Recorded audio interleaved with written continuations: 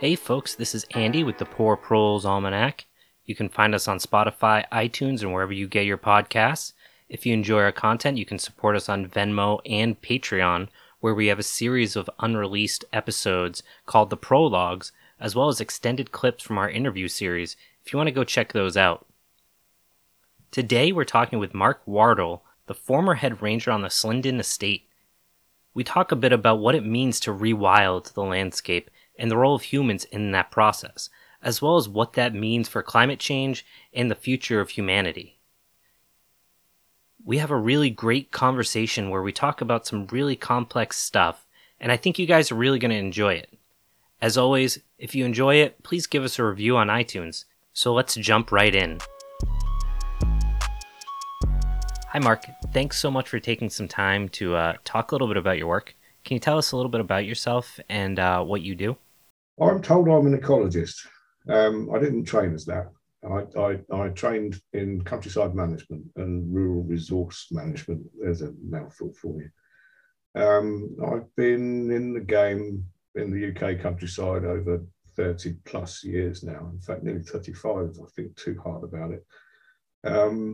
And during that time, I was lucky enough to be pretty much in one place or one area to see changes take place consistently as a result of my impact, but also natural impacts and other man-made impacts too. And after 25 plus years of managing the same estate, a few things took place that just made me decide it was time to set myself up and go solo and be my own boss instead of have one that wasn't happy with me. Yeah, so could you talk a little bit about those changes that you did see? Well, I'm lucky. I'm lucky because in the southeast of the UK and the south of the UK in 1987, one night in October, there was an immense storm, immense by our standards at least, perhaps not by stateside or other climates. But we had over 100-mile-an-hour winds. Luckily, it was at night and it was a normal sort of autumn. I say normal because we're talking 30 plus years ago, so there's still a bit of leaf on the tree. And trees were blown down left, right, and centre all over the place, absolutely everywhere, all shapes and sizes, chaos for some time. Some people took a week to clear roads to get out of their properties.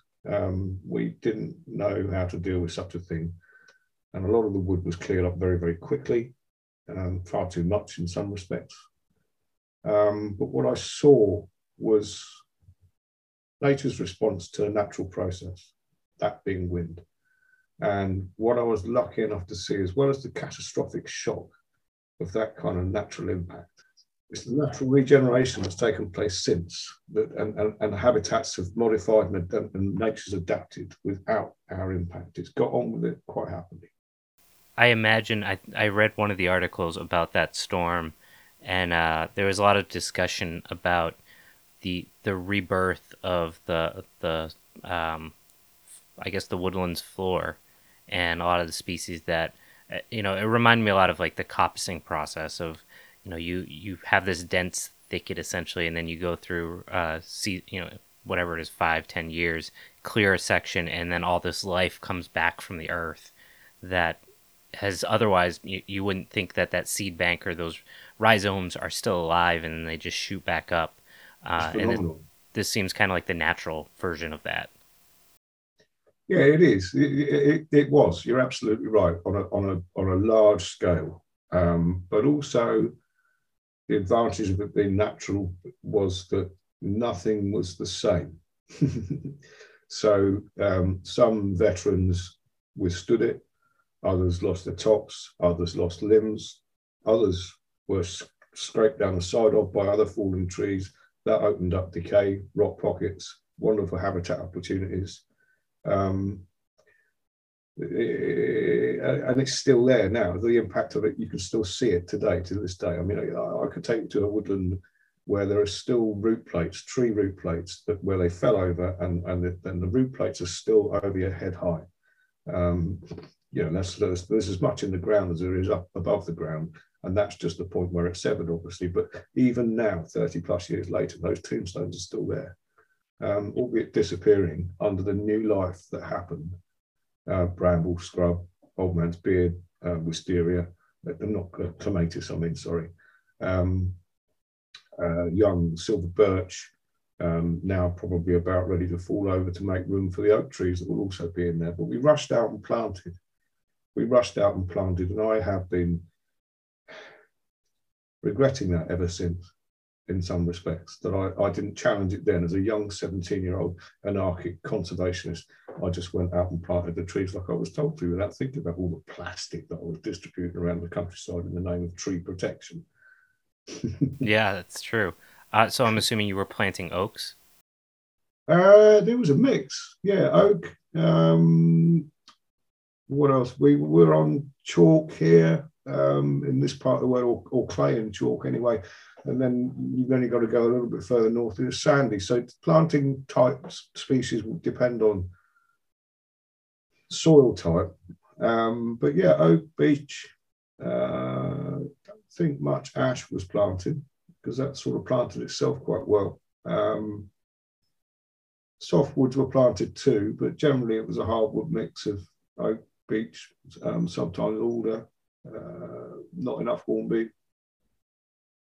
It's fairly boring mix, really. Sure. So in retrospect, what about those decisions do you now feel that you would have done differently with the knowledge you have today?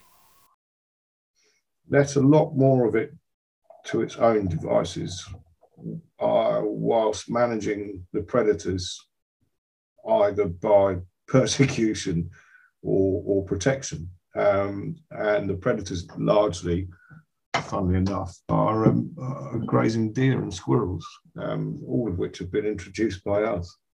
Yeah, I didn't realize that squirrels were a nuisance species over there, that were an invasive until I Yeah, damn right they are. it's so funny because they're so like ubiquitous here. Yeah, well, you can have them back. Come and get them. I don't want them back, but they are bloody ubiquitous here as well. I mean, they're very much a commonplace scene in suburban parks and gardens. People are constantly fighting them off. Their bird feeders, because this country has a fetish for feeding birds instead of providing habitat. And they have caused untold damage to all the timber that was planted, but also a lot of natural regeneration too. And God bless the Victorians. I think it was 4 or 5 times they had to try to introduce them before they were successful. Don't quite understand what they were doing wrong. Yeah, that's so but funny. Yes, they strip bark, ring bark. I mean, they create habitat opportunities, but from a commercial forestry perspective or a veteran tree manager's perspective, I don't want my 240-year-old maiden beech tree being ripped to pieces by some tree rat. Yeah, that's pretty much it. That's so funny. So I've got to ask, because I think here, at least in the United States, we have a very skewed understanding of what forestry and forests and woodlands are in the UK. And from my perspective, I primarily envision it as like managed woodlands, meaning existing and previously managed coppicing fields and or coppicing forests and things like that. Is that accurate, or is it are there areas that are still kind of left to rewild, or whatever you want to call it? Ooh. There are areas returning to wild. I've been directly first-hand involved with that myself, as to build on what we were talking about with natural regeneration. And you've got to start with the meaning of the word forest and the context of the nation and its interpretation of it. And forest here does not mean high wood continuous cover forestry with no glades or rides or access otherwise. The English, the British word forest comes from times when there was much more what we might describe as wildwood, and trees were probably harvested for falling over rather than positively cut down. And grazing was more extensive. There weren't the unnatural predators. and your forest in this country was a much more open landscape than even what most people consider to be a forest in this country. They'll go to a silvicultural situation, you know, 4-story high larch or Sitka spruce or Norway or something like that, and call that a forest. But they won't actually appreciate the actual meaning of the word that they're using. So here, forestry is per se is quite intensive to be productive, and in this country, no piece of land has ever been untouched. There is nowhere here that we haven't been buggered up before. It's the nature of being on a relatively small island. And there are some areas, upland as well as lowland, that are now being given back to nature through what is being termed as rewilding, but it's still in the managed way that we will deliver our interpretation of it. And to actually get people to really seriously do nothing is very, very difficult. And it's not something apparently it is something I've got a problem with, but not when it comes to countryside management and habitat progression and reversing the damage that we've done most intensively in the last since the Industrial Revolution, really, until that point, and the invention of agrochemicals and intensification and the positive sides of productivity after the world wars that come around. You know, the countryside in the United Kingdom was doing fine, forestry was doing fine, but to actually get people to give up productive agricultural land is something that people really, really struggle with. And some great estates have done it, and on an estate scale, 1,400 hectare sort of size, they're putting a ring fence around the whole thing and rewilding their island. That's an interesting idea. But it works. It's the kind of there's grazers in there. There's cattle in there. There's control over the deer management, and in fact, there's red deer in there as well, which are the native UK species. And to actually have the funds, I suppose, to be able to do that, to walk away from sustainable farm, to walk away from productive agricultural land and let it go feral is not something that comes to the average British landowner very, very easily. And those are people that are connected with the land, not people that are misconstruing the conception of and perception of forest. So with rewilding, there's still very little actual letting go and seeing what happens. And to give you an example, with a project that I was involved with, where about 650 acres of productive farmland were turned over to, well, rewilding, if you like, wood pasture, coppice, woodland, naturally regenerated woodland, but also planted woodland.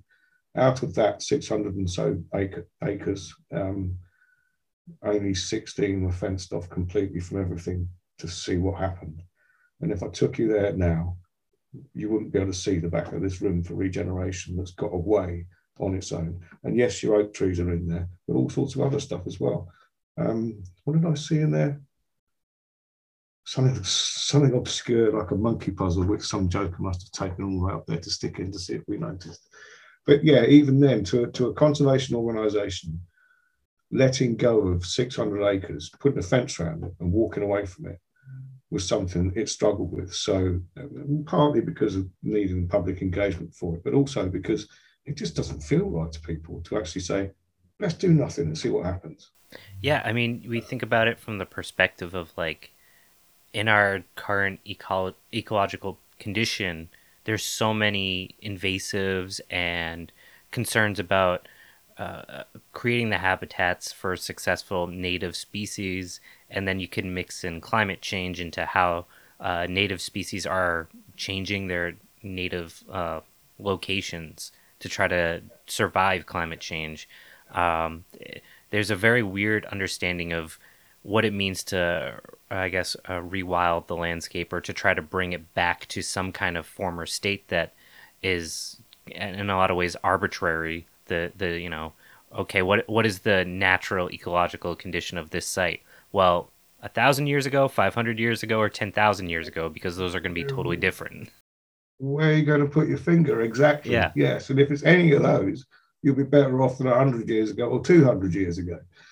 Yeah, you're you're taking me somewhere I was trying to avoid going. But actually, yeah, That's what I want to well do. done.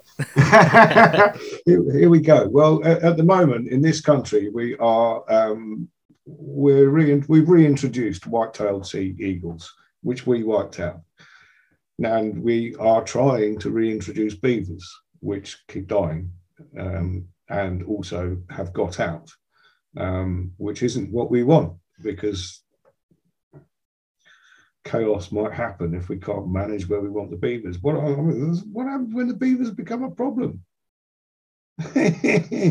What happens when they start? What happens when the white-tailed sea eagles become a perceived problem again? Because I haven't spent all my year trying to get 195% success out of one ewe, 2 lambs per ewe, so that I can watch that white-tailed so-and-so fly off with it. and that's why they were done for. And yet on the other hand, this links directly to where we started. We have done nothing about eradicating the grey squirrel. We are doing very little about effective deer management.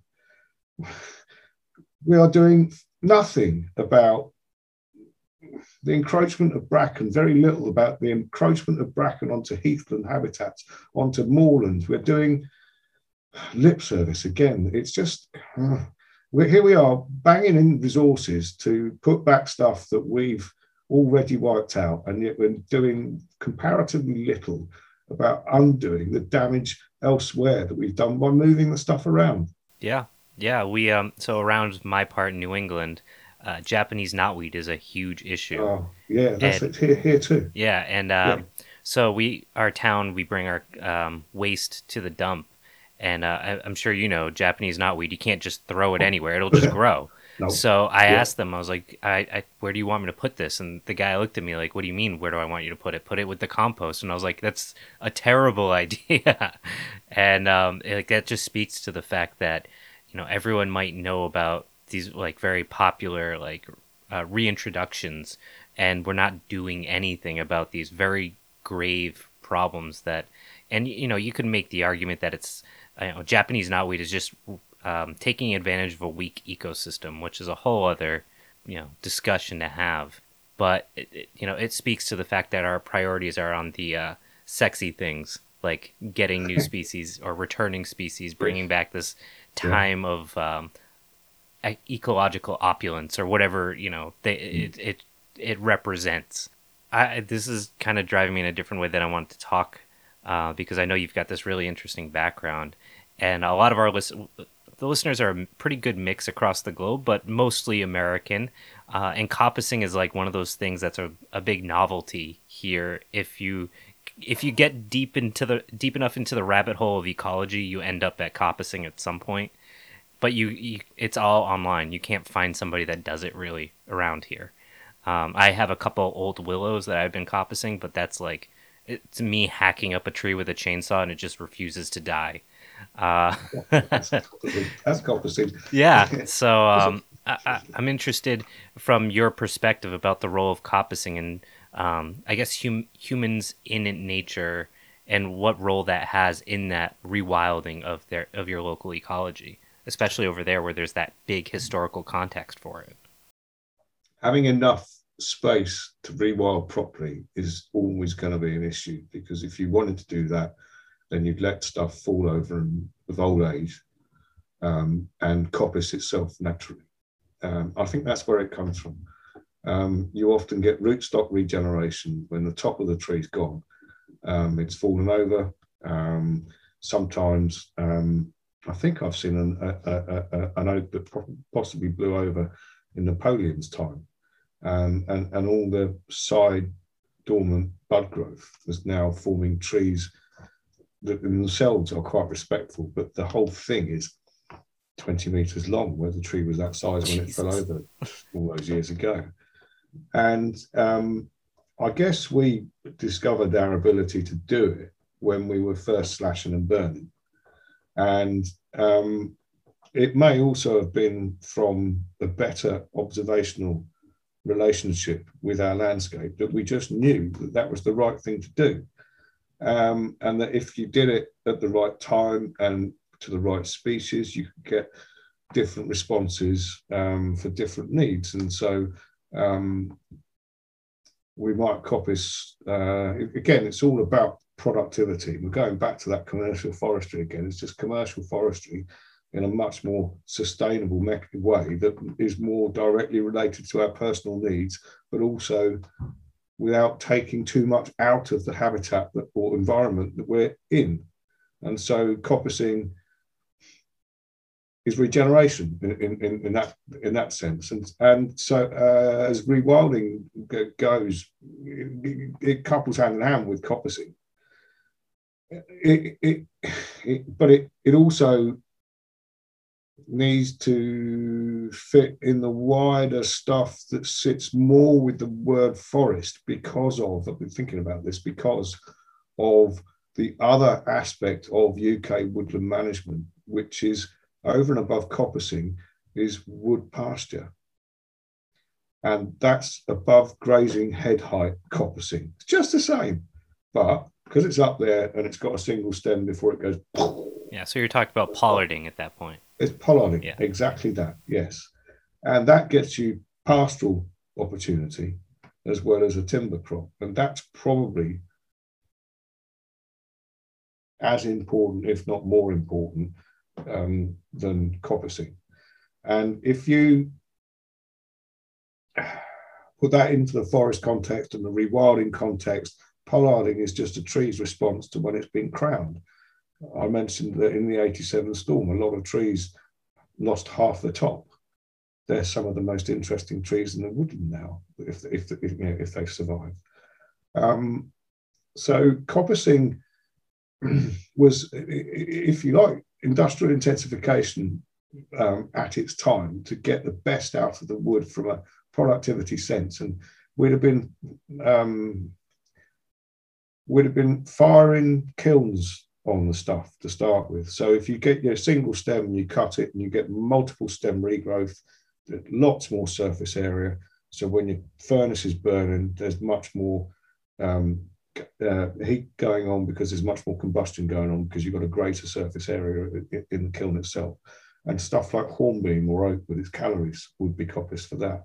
Then your straighter, quicker growing stuff like hazel, which is your archetypal coppice plant. Stuff like hazel, silver birch maybe, would be used for, hazel in particular, thatching spars, pegs for holding reed thatched onto roofs, spokes for carts, ash, spokes for carts, axles for carts, wheels for carts, rims for carts, the rim of the iron hoop that went over the wheel of a wooden cartwheel would have been fired over a kiln full of over a furnace full of hornbeam or oak charcoal, but the very wood that's bent to make the frame of the wheel and used for the spokes and the axle would be flexible, tenacious ash.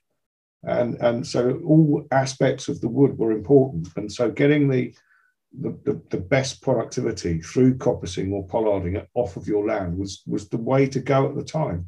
And what role does it play now? Not enough. And stuff is generally coppiced at the moment to get it out of the way of the ash trees that the greedy so-and-sos are trying to get before it loses its value, to put it into a wood chip burning power station that wonderful United Kingdom's built to meet its climate change targets for 2020. Yeah, I mean, you guys are way ahead of us in a lot of ways on that. So, I mean, I can't, I can't judge. Yes, well, we've all got a part to play, and that has, if that's what you're saying, then fine. Then if that's where we're taking a lead and it shows it can be done, then great. But I don't think it's doing woodland management in the United Kingdom a great deal of good. And if I suppose if it does, it will actually increase the value when we learn how to harvest it, not push it out of the way to get to the bigger single stemmed, more valuable stuff that goes through the chipper more easily. We will learn to harvest it. We will have to learn to use it. We'll be, hopefully, God please, we will be forced back into the woods. Sure. No, and I agree. And that's the thing. Like, I feel like if you want to learn about coppicing, there's not a like or hedge laying or any of those skills that kind of come in that same territory. It's hard, especially over here, to learn anything. One of the things I actually want to ask you, and it's not even really a question like about your opinion, but I know there's like with coppicing, there's a technique of keeping like a mast tree. So if you want like one larger branch or shoot, and then still harvesting the smaller ones. I know there's a term for it, but I literally cannot find it when I look. I have noticed that very often traditional coppicers will leave a stem or two per stool being the name for the pincushion regrowing stump. But I'm not aware of a word for that. I'll have to look that one up and get back to you. But it would make sense to encourage continuity of It was something I regeneration. read, and it was like one sentence in like a long book, and I was like, huh, that's cool. And then like ever since then, I don't remember the book or like where it was, and I cannot find it. I've Googled it a million different ways. Like it's gone. I wonder. Well, that's interesting because I have just, funnily enough, for the first time in probably 20 something years, laid a holly hedge, about 300, no, about 80 meters of it. It was an interesting experience, but I was looking for what I saw on everybody's shelves 30 years ago, the hedge laying handbook that we all used to take out to the woods with us to make sure we were getting it right. And because then I was learning. And I tried to get a copy of that book because my partner hadn't laid hedges and she knows her stuff in the countryside, but she didn't need to listen to me when there's a perfectly good book that tells her actually how it should be done, not the way I just about remember it from 25 years ago. And, but could I find a copy of that book? It's out of print. It's available online to read on a tablet, but that's no good when I've put my sledgehammer on top of it when I've been knocking posts in and forgotten that I've put the tablet down. So, and if I wanted to buy it, then I needed to probably spend over a week's worth of income for that out Jesus. of print version. So, and there was also a handbook on coppicing, and it could have been in there. So I will have a look because again, I imagine that well, actually, no, I think there are more copies of the coppicing book, but there is it was a series of publications, and it might be where you saw this, published by the British Trust for Conservation Volunteers, BTCV, and it's now TCV, and Training Conservation Volunteers, and it's all online. But that would be probably the Bible of coppicing from when I was learning my agricultural skills in the woods all those years ago. And that might be where that technique was. Other than that, I do know a local woodman who's 83 this year, and he may well have the right story to answer that question. Yeah, and that's one of those things. It's like if no one asks that question, that knowledge can be very It quickly goes, lost. it goes. Yeah. Yes. And I think when people hear like terms like ancestral knowledge, they have like these very vague, like spiritual understandings of what that means, but it literally is like passing things down from generation to generation, like these things that we've done as humans for thousands of years. Yeah. And within the span of 100, we've lost so much. Yes, yes, yes, because we can now move about and lose it behind, leave it behind, and it doesn't matter. And that actually goes, yeah, we've lost connection to our landscape. And with that loss of connection to our landscape is any botherment around the knowledge required to understand it. And therein lies the fundamental hurdle for all of us in the first instance, is getting people back to where they should be, connected with the land, where they've come from, for goodness sake. It's not very long ago that people were traveling from turnpike to turnpike and were employed with their knowledge in this country, and were employed by them from another part of the world as well, even then, but they were employed for their knowledge of land management, where to put the ditches, where to put the gates, where to put the hedges, which one to lay, you know, what needed coppicing, all of that stuff. And people just, they've lost it. And I'm lucky because I seem to have been in it up to my nuts since I could, bunking off school at the age of something I won't admit to. But it just so, we're so fast. We're so quick to move on. We're so unconnected with what got us here. And it's all so important. Yeah, and part of that is really like during the last couple hundred years, you know, I think about like one of the things that's become really obvious since we started this project is that a lot of the way we live is directly tied to our food, which is directly tied to our local ecology. And as we've moved across the globe, like that's not necessarily a bad thing, but we haven't fused those things together, the new landscape with our traditional food systems and foodways. Instead, we're imprinting those foodways that we brought with us, or just kind of merging them with everyone else's foodways and losing the local component of it, or trying to stamp our idea of what local should be on it. And it just fundamentally doesn't work. Yes, we've fragmented as well. If you want to go back to the habitats that we've created over the thousands of years in this country and around the world, most recently we've developed, cut them up and fragmented stuff, disconnected it all so that stuff can't do the migrating you're talking about. It's going to need to do to accommodate climate change, the stuff that needs to move south, the stuff that needs to move north or east or west, because oh shit, it's all changed in the last 30 years. And we've moved into places and applied our production values without really taking stock of the landscape, because we know we can. So if the pH is wrong, we can adjust it. If the NPK is down, we can chuck some of that in. We can make that out of oil, which can come out of the ground. That's great, isn't it? It's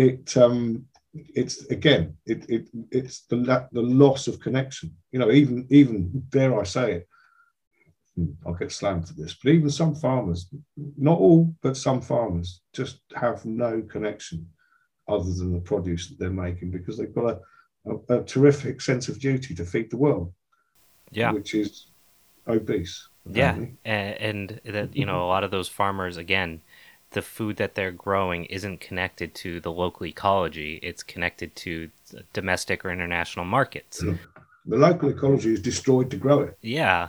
Instead of saying, okay, I've got this, forest that has, these various nuts that are, around here, for example, if you look at like traditional records of the colonists when they showed up, they would talk about the hickory nuts and all these other trees that drop, like walnuts and oaks and all these other, native trees, and how they were just everywhere. And then instead of saying, people live off of this food, we should try to integrate this into our diet, instead they're gone.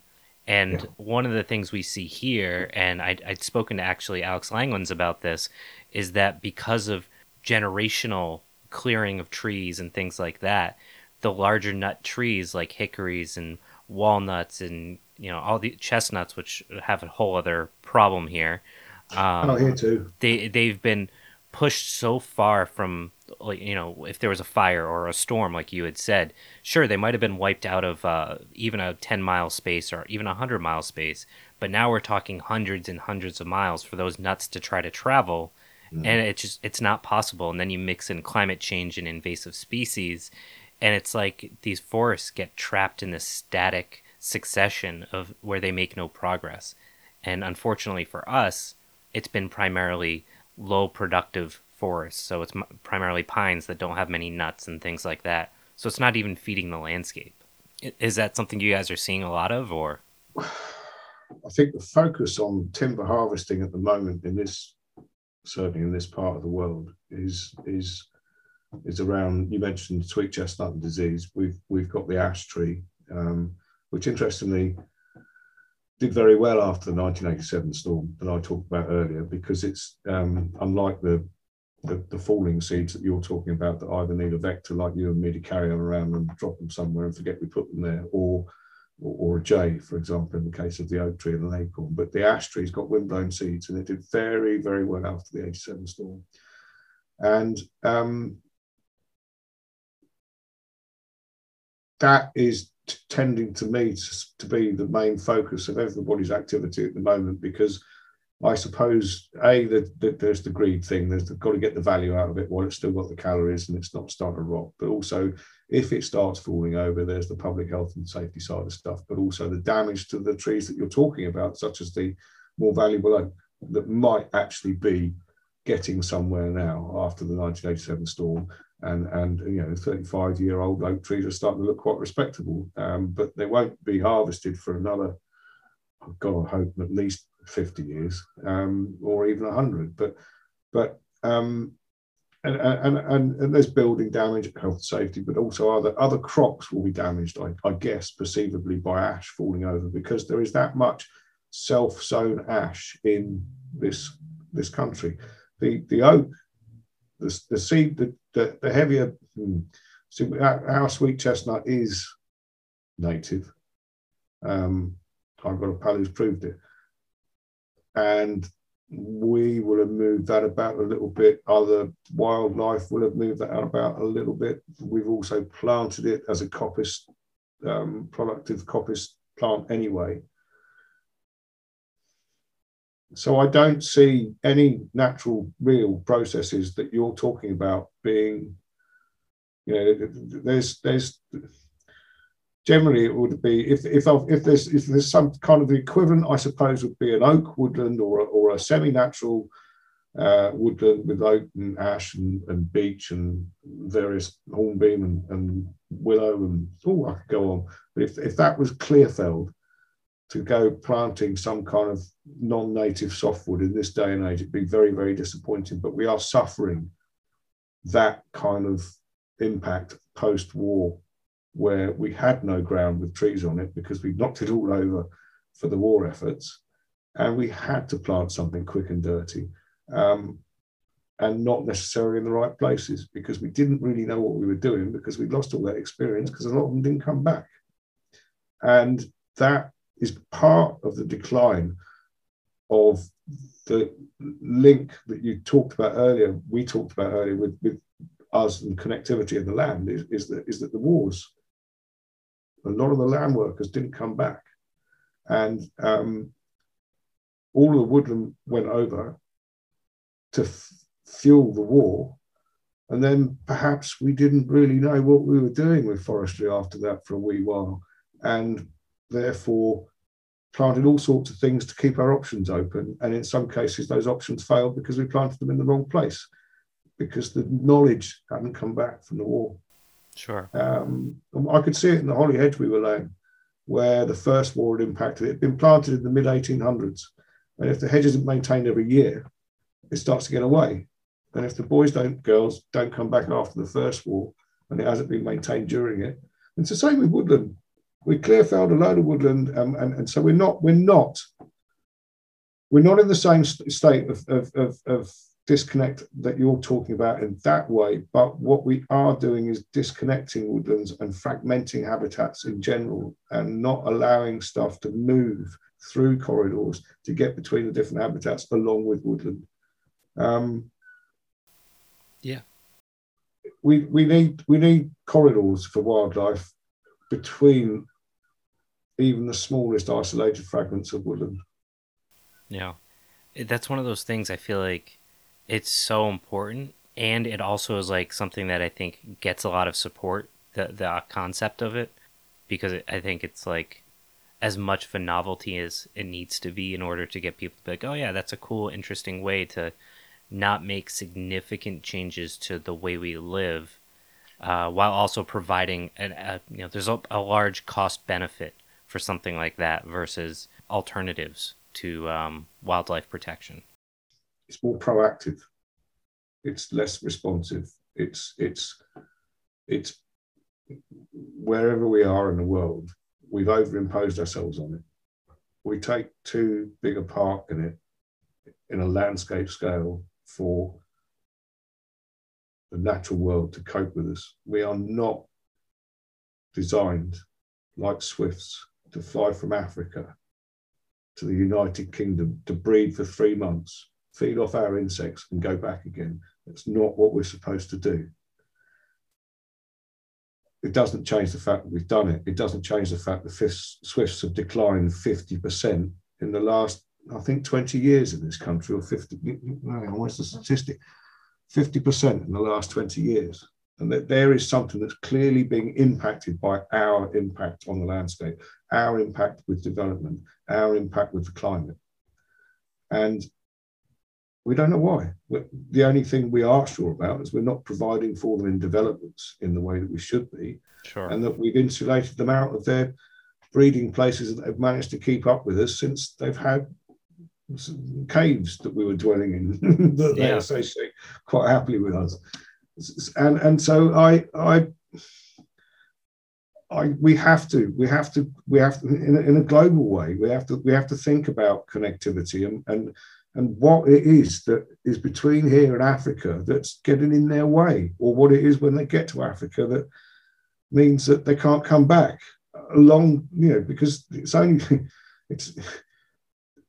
yes, obviously we're impacting them with the breeding, but there's others with the lack of breeding opportunities in this country because we're building them out by sealing up gaps and nooks and crannies. But what else is going on between here and there? And we really don't know yet. And so that connectivity on a global scale is much more important than we ever understand it. The nightjar, for example, another swift that flies here also from Africa to lay eggs, a couple of eggs on the ground. And it's got it's a really unique habitat requirement, and it uses this country to exercise it, and then it goes back. Well, that's much more important than reintroducing beavers, but we don't really understand them anyway. Yeah, it's just. But so on a global, we really need to think bigger on a bigger global worldwide landscape scale about our imprint. I mean, it's all very well me talking about this, and then someone will have a pop back about world poverty and people need feeding. Well, the fact is, there's too many of us. It's just that for the ecology people, that we've created, absolutely. People. Sorry, I said for the ecology we've created, absolutely. Yes. We are exactly. probably pushing the carrying capacity. We've shoved it into corners and expanded into the vast expanses of landscape that they previously occupied. Yeah, we put pavement over the richest soils in the world, and then we're surprised that food systems and ecological systems are starting to fall apart. And we build in floodplains and wonder why they don't last very long. So I've got to ask, two questions. So one thing I've been thinking about is around this idea of we're talking about getting humans back in nature. And one of the things we did an episode on the Japanese Satayama farms, or Satayama landscape, which if you're not familiar with is essentially a similar, coppicing type model around riverbeds and things like that. Yes, I have seen that. Yes. With the rice paddies and things like that. And what they've done in the last 30 or 40 years is try to do a big PR outreach into communities to get people out into the landscapes, to do those traditional practices and manage the landscapes, because all those unique species that could only survive after thousands of years couldn't survive when the landscapes were let go. They needed those unique conditions to survive. But what they found was while that species diversity slowed down shrinking, it didn't really stop. And what that kind of said to me when I was reading this was that I think that we need to have it's not about going through the motions. We actually have to have that connection to the landscape. Otherwise, it doesn't fully get the value for the ecology or us.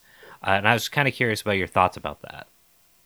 We do need to find a way of getting people to understand the values that they still have that connect them with the landscape.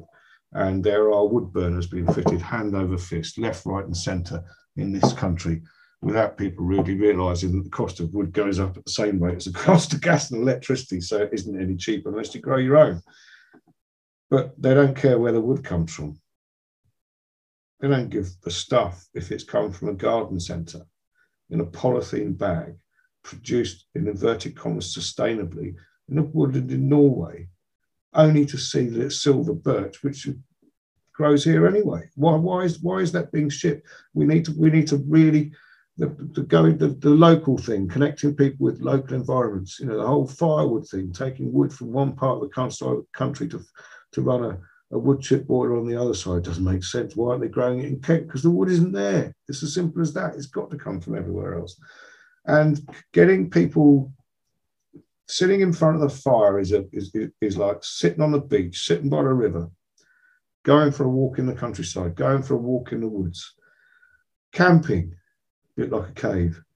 All of those things are still in us, but because we don't have to split the wood, and we can write a check for it, or we can turn the thermostat on the central heating, we've lost it.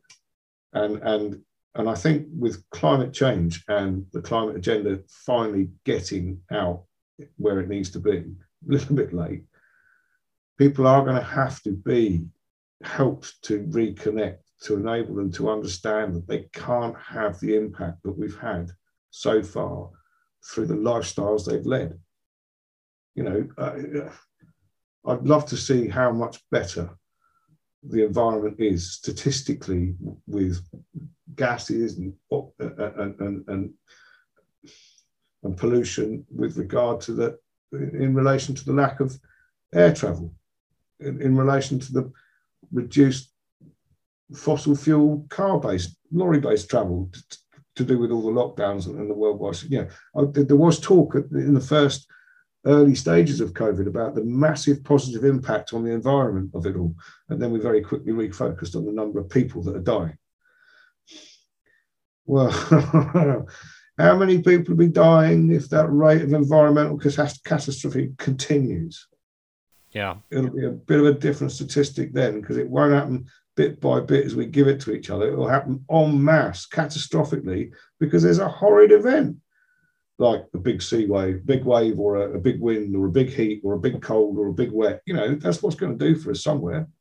We're already seeing it if we think about it. Yeah, and like right now, as we're filming, Washington State, which I'm sure you don't know the local climate of it, but it's generally a coolish area that's like cool, tropical. It's very steady. Rare, stays within about 50 degrees year round. Right now, it's 116 degrees. They're just getting pummeled, like smashing every record, not for the day, but ever. And not even like, oh, it's a degree warmer than it's ever been, like by like 10 degrees. It's just like totally unreal. That's something that people need to realize. This is the new normal. And even if we stop burning fuels today, it's going to take decades, a generation at least, to start to feel like things are stopping getting worse. Yeah, it worries me that in my 50 years I've seen changes. It really, planting trees is easy until they start getting old, and 30 years they look like trees and you realise you've been around for a while. Having kids is another thing. Because they get old with you and you don't really notice it. But climate change is fucking frightening, frankly. Yeah. Because I can see it. And I think when I was at school, we were supposed to be going into another glaciation. We were supposed to be going into another ice age period.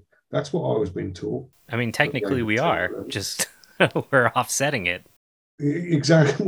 Yeah, exactly. But it's not even been mentioned, has it? No. I haven't heard that mentioned for 40 years. Yeah, the only people that talk about it are the climate change deniers that say, well, scientists said 40 years ago that this was going to happen, and instead now it's heat instead. And it's like, well, if you spent more than 5 seconds reading what they said, you would understand that that's a bigger alarm.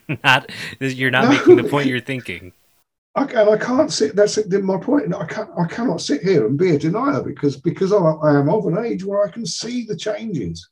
The seasonality is feels completely different. Wind direction is different at different times of the year, and yeah, it's worrying. But I'm and then to look at it another way, I'm glad I am the age I am because I might not make another 40 years to see the next 40 round of changes. What's it going to be like? Yeah, we've only got 10 years to make a difference to the next 30 is what we're being told at the moment. Well, it's not looking good.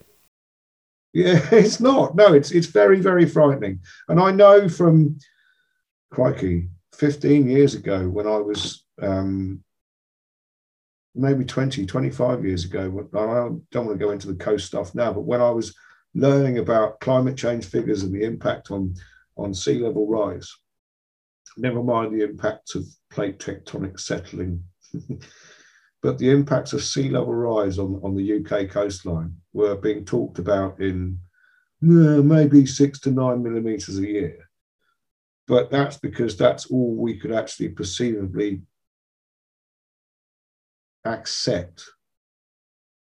That was what was deemed to be a figure that might actually be believed.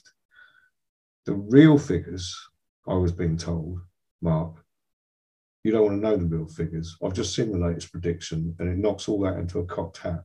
Never mind 9 millimeters. It could be twice that if this rate of expansion continues. And I'm talking 10 plus 15 plus years ago, people, national advisors were telling me this kind of stuff. And they were too scared to tell us the truth. Oh, okay. So we'll let them feel the truth then. And now we are feeling the truth. And I can understand where the kids are coming from.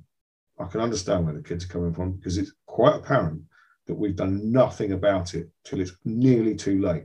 And now we're saying it's nearly too late. We need to do something about it. It could be my motto, but but not when it comes to climate and ecology. That's more important than me. I don't really figure how anybody can sit where they are and not notice what's going on around them at the moment. It's worrying, very worrying. Never mind bloody COVID. Yeah. So you brought up, these kids. So I have to ask, do you, in your work, do you feel like you're seeing a lot of younger people getting interested in this kind of stuff? Not even like necessarily the climate change, but more of these like hands-on type experiential skills, we'll call them. Getting back into the land. Yeah. Getting back in. Well, we've mechanized it all, haven't we? They are still there. There are still people that want to get their hands dirty. It's the product is still the woodland product is still undervalued for what it actually is, for the amount of effort that's put in to get it out. And so the wages for forest workers aren't great. And I mean, the thing we're communicating on is what dominates the youngsters' world these days, isn't it? So that's exacerbated by our own human nature and improvement and so on and so forth. But I don't see it. I don't see it at all. The agricultural colleges that were running conservation-based courses or countryside management-based courses or forestry-based courses, they're fewer and fewer decade by decade, if not year on year. Yeah. And 30-something years ago, I had a range of places I could choose to go to study. And 30 plus years ago, it involved getting my hands dirty. But now the emphasis is on academia and learning what you need to learn up there, but not about with your hands. And so people aren't in the woods learning like they used to. No, they're not. They're few and far between. And sure, I don't think many people in the agricultural or forestry industry would say that they would want their children to follow their footsteps. In fact, I know farmers that call themselves developers now. Yeah, I mean, it speaks of fundamental problems in our economic system, that the things that make us human are no longer affordable to do, and that should give people pause about whether or not this works. This meaning like the way we've lived for the last X years. It's sobering. it's a shame. There are people out there that want to do it, but we don't place enough emphasis on the need for environmental benefit out of the landscape and the habitats that we live and work in around. And you know, I've got a very good friend who lives and breathes woodland and makes her own charcoal and sells that and makes some sort of subsistence from the charcoal. Also keeps herself going with, and her family with forest school leadership. She runs forest schools 5 days a week in local education establishments. She's connected, but she really struggles. She really struggles to make it pay, because partly because of the scale of her ownership, but partly because people really don't want to pay the same for her charcoal as they'll pay for something that's come in a container ship across the Atlantic or the Baltic or wherever. You know, Yeah. it's they just don't. Well, surely it doesn't cost you as much as it does to put it on a container ship and bring it all the way over here. Well, why do you think they're bringing it here in the first place? They're not volunteering to give you charcoal, are they? Yeah. You know, the stuff's there. It's growing in our woodland, waiting for someone to make charcoal out of it. The very hazel would have been used for charcoal. She's making lovely charcoal out of it. You go into a garden centre, you tell me how many garden centres are stocking, how many supermarkets are stocking UK-based charcoal. We shouldn't even be allowing it to be burning heavy oil to get across the sea to be put in our barbecues. Yeah. It's Yeah. ridiculous. It's true. It's one of those things like, you know, why does a McDonald's burger that is grown in, you know, Brazil or wherever get packaged, shipped across the world, and it costs $1, while, you know, the local farm next door, that burger is like $6 and they're also still poor. You know, it speaks of fundamental flaws in our entire economic system. Yes. This has been a fun conversation. Mark, do you have any, for folks that are interested, do you have someplace that you post work, or a company, or anything interesting that people might want to check out if they want to learn more? Well, not yet. No, because I might have by now if I had a bit more confidence in this area. But I actually withdrew myself from Facebook activity at the start of the first lockdown because I felt that I might present something to the wider public that they might find unacceptable, and I might let myself down by saying something I regretted. Because one of the things that couples with what we're talking about is the selfish human natural behavior that we all seem to be struggling with at the moment on a worldwide scale. And I felt that if I was in the public domain, I want to have a pop at my fellow human race, because frankly, the way we're behaving towards each other and the planet is disgusting. I can't believe it. It doesn't make sense. Whose interest is this in? It's not going to do us any good, is it?